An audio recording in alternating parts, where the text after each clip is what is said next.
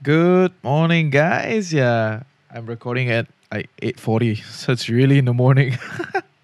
So CB Phase 2, getting really busy. We got a slot in the morning recording.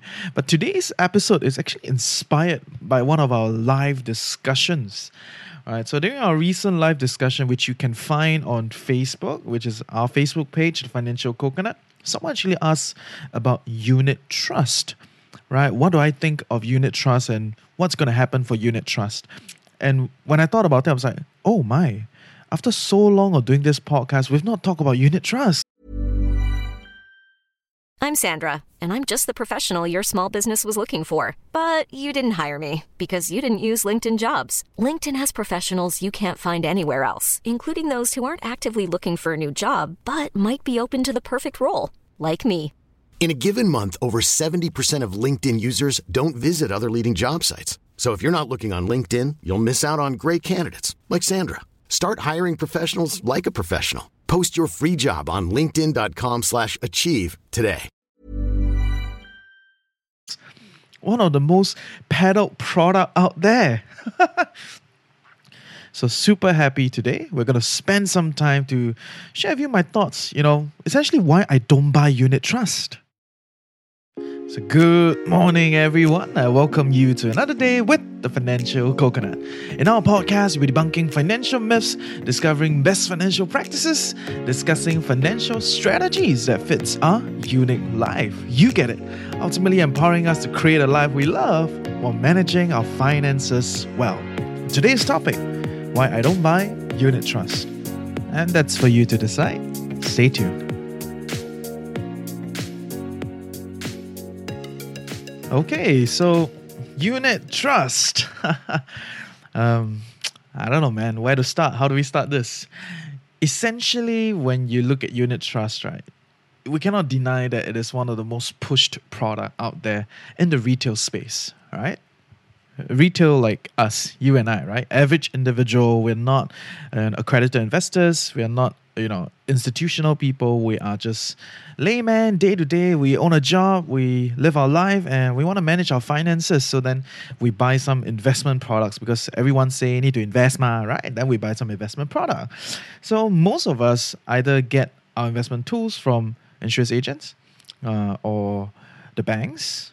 These days, there are more and more digital platforms. So that's cool.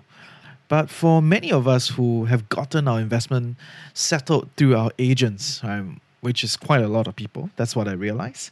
What they usually sell you, it's unit trust or some compound product on top of unit trust.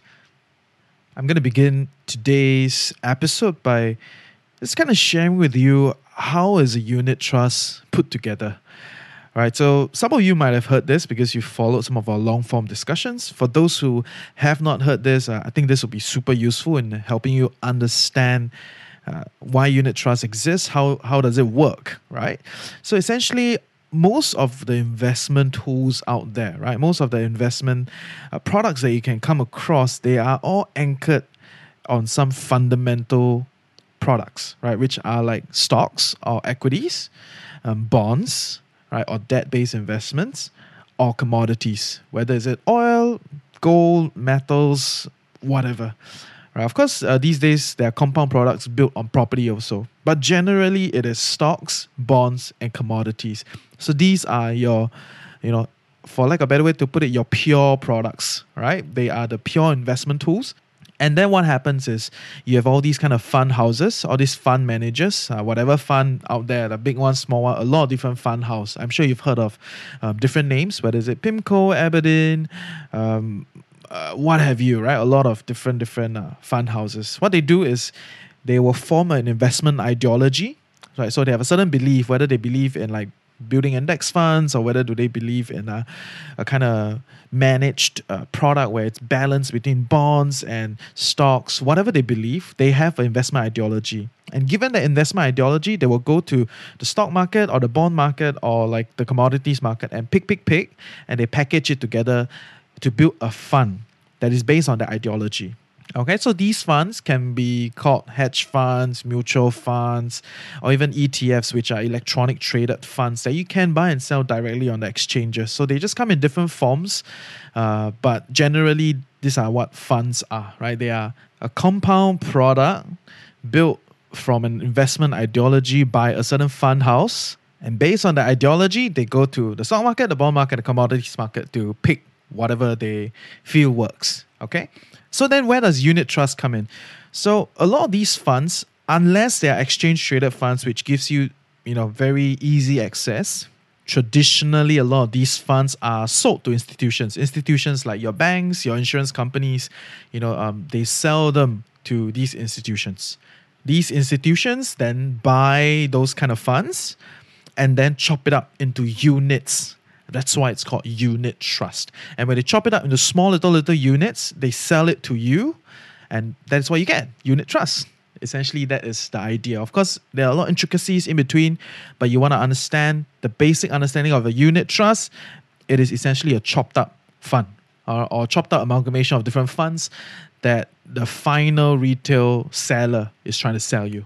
These sellers are usually your banks, your retail banks, like the guy when you open a bank account, then he would ask you, "Oh, so are you investing your money somewhere?" The experience. I'm sure many people have the experience. That I'm like, I just want to open a bank account. Just don't sell me anything. Faster open my bank account. I gotta go. But that is one very prominent retail channel, and of course, through a lot of the insurance agents, they do carry a lot of these kind of funds on top of their saving plans and all this kind of stuff. So why am I so against, unit trust? Why do I not support it? Right? I don't own it, so essentially means I don't support it. And the very first reason, right? It is a highly, highly complex product. What you see a lot of times on those kind of marketing brochures, right? Unit trust, they all have marketing brochure, right? And when they give you a marketing brochure, more or less, it's the same thing, right? They will draw you some graph and then show you that they have done very, very well over the past 10 years, how much returns. And then they will show you, they'll write like 2 paragraphs of their investment ideology. And then they will show you a little bit of what is in the trust, right? What is within the trust. And it can be different funds or it can be different stocks that are shown. Right, but they only show you maybe like top 10 or top 20 of the composition within the trust, which very often makes up less than 20-30% of the fund, right? So imagine you got a brochure and then they got 2-liner and then show you one chart they're doing very, very well, and they only tell you about 20-30% of what is going on in this thing, right? What are they actually buying? The remaining 60-70%, they don't tell you. Like, so what actually am I buying? And then you ask the agent or you ask whoever that's trying to sell you, they cannot give you much understanding. Number one, of course, because many of us are not deep in the sector, so we don't actually have the kind of comprehension. So for a lot of them to, even if they know and they want to explain to you, it's very, very long, very draggy, right? But the truth is, right, many of them don't know. They don't know what they're selling, right? They are merely salespeople and they sell you based on what their top line tell them, what their manager tell them, what their financial managers tell them, that okay, this is the why we are doing this is the perk of the fund, So they have a certain sales pitch and they will teach their sales agent that sales pitch, and then that sales agent will just pitch you. When you ask them to dig deeper, show you what is all within the fund, they'll tell you, so we cannot show you everything. Right, it's a secret or whatever. I'll say, okay, so it's a secret, then it's okay, I move on. This is not for me because I don't know what I'm buying. And to me, that is extremely scary. Buying to something that I only know 20-30% of what is going on.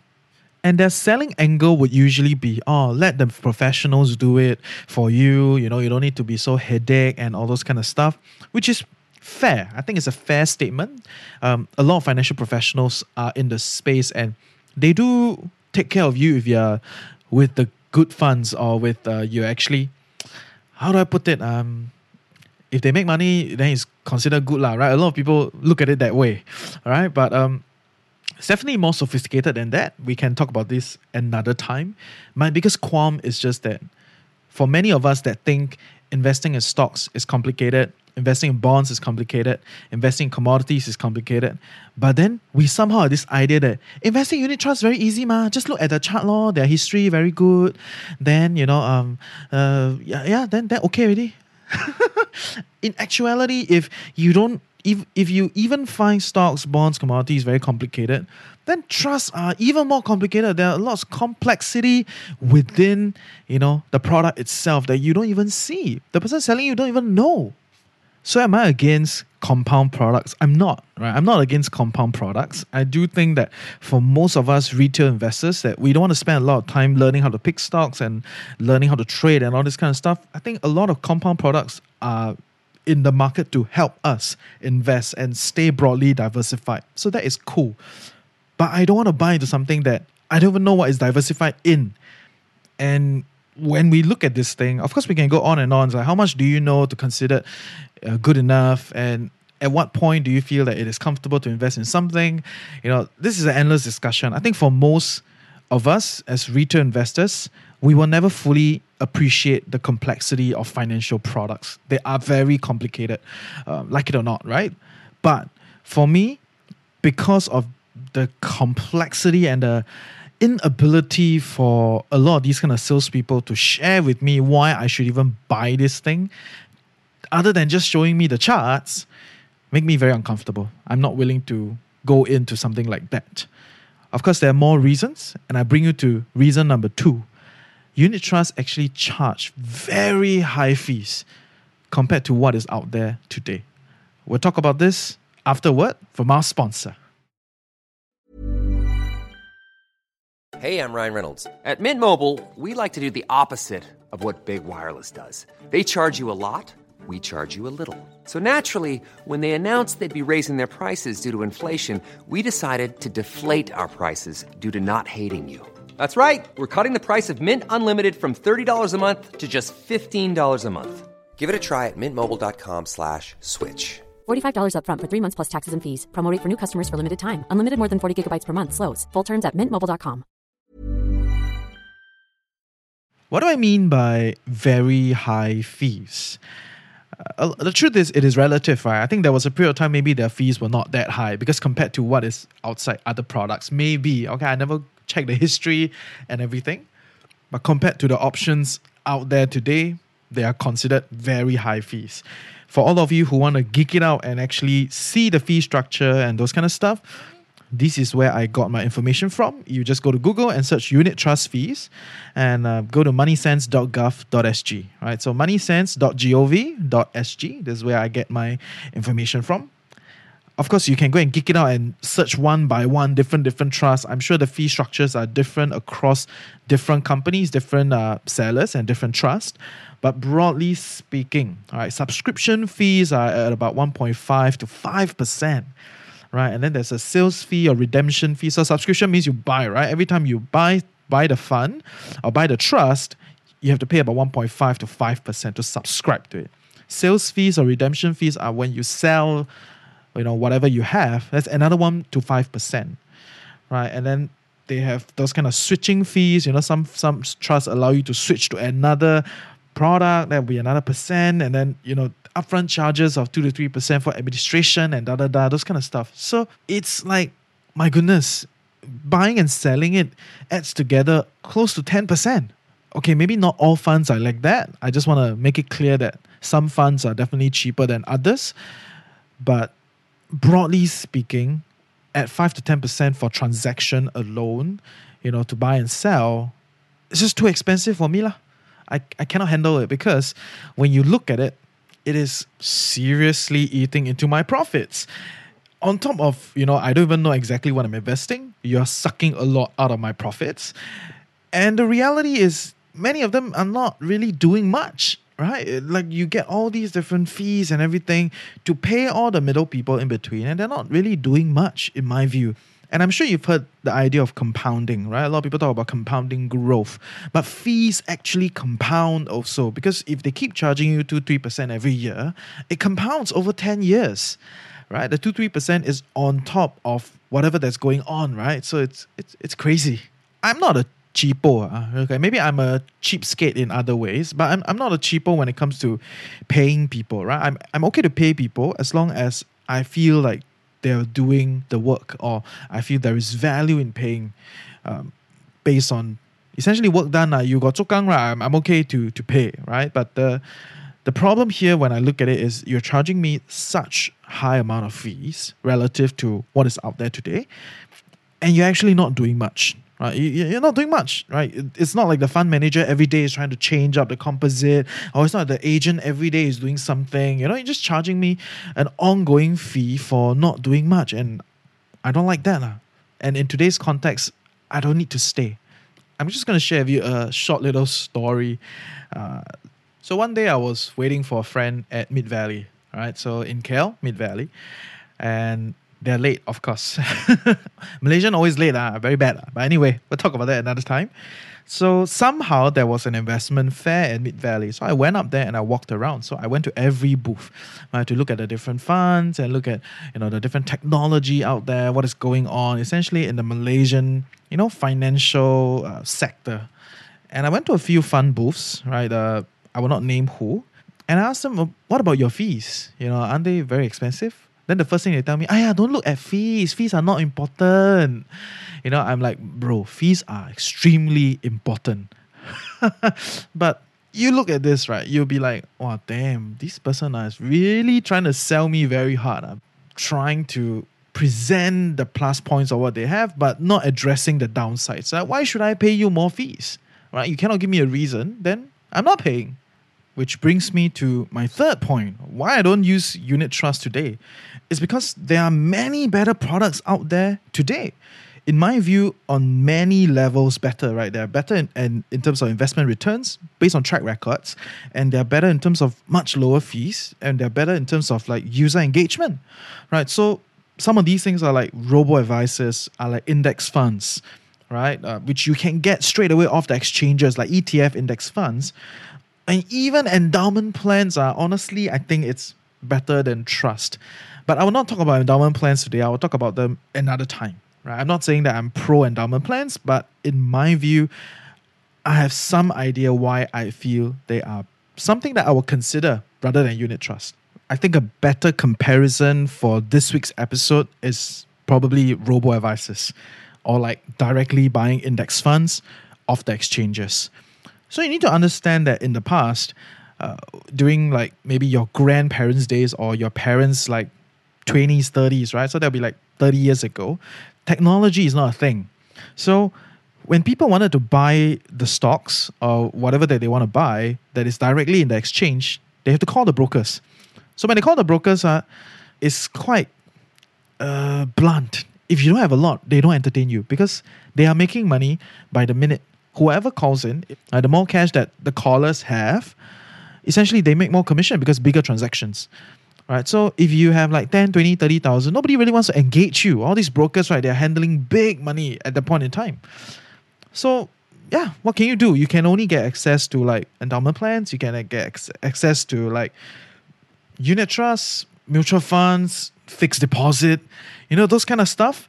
At that point in time, it was a thing because all your supposedly like good products like in the stock market and everything, you don't get access to it because you're just too small for a lot of these guys to entertain. But today is a different world. Your technology has changed the whole landscape. Everybody has easy access to the stock market with digital brokers.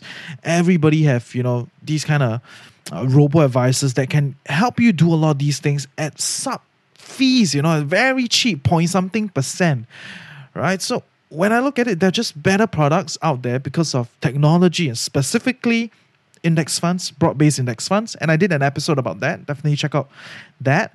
And definitely consider robo-advisors because I personally feel that they are doing very similar things as to what a traditional unit trust is doing, but with a much better user engagement, with a digital feed, and they ask you more relevant questions. And fraction of the fees, point something %, So it helps. It definitely helps you to compound over time. Low fees, important.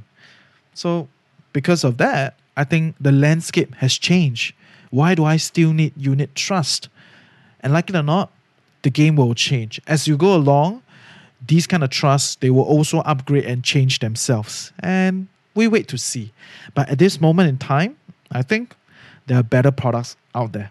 So I sum up today with the 3 pointers why I do not fancy unit trust, I don't buy it. Number one is because it is a highly complex product. There's just so many components in this thing that honestly, I think most of us don't even understand what we are buying when we go into this. Number two is they charge very high fees, right? Easily 5 to 10% for the whole transaction. And number three is that in today's landscape with technology, there are much, much, much better product out there, namely robo-advisors and index funds. So I hope you learned something useful today. See ya!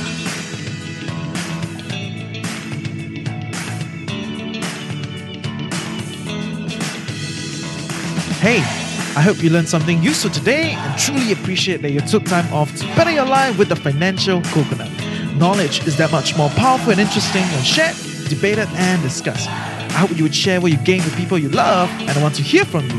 Give me some questions and help me along with building a community of financially savvy coconuts. Together, I hope we can fulfill our curious minds and our desire for clarity. Join our community Telegram group. Reach out to us on Facebook. Everything is in the description below.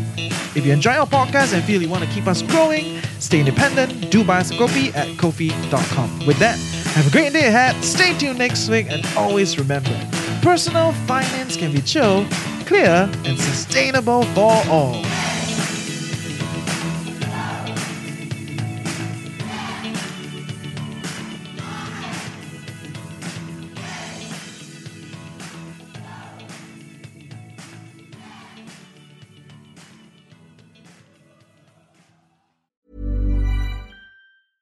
Hey, it's Paige DeSorbo from Giggly Squad. High quality fashion without the price tag. Say hello to Quince.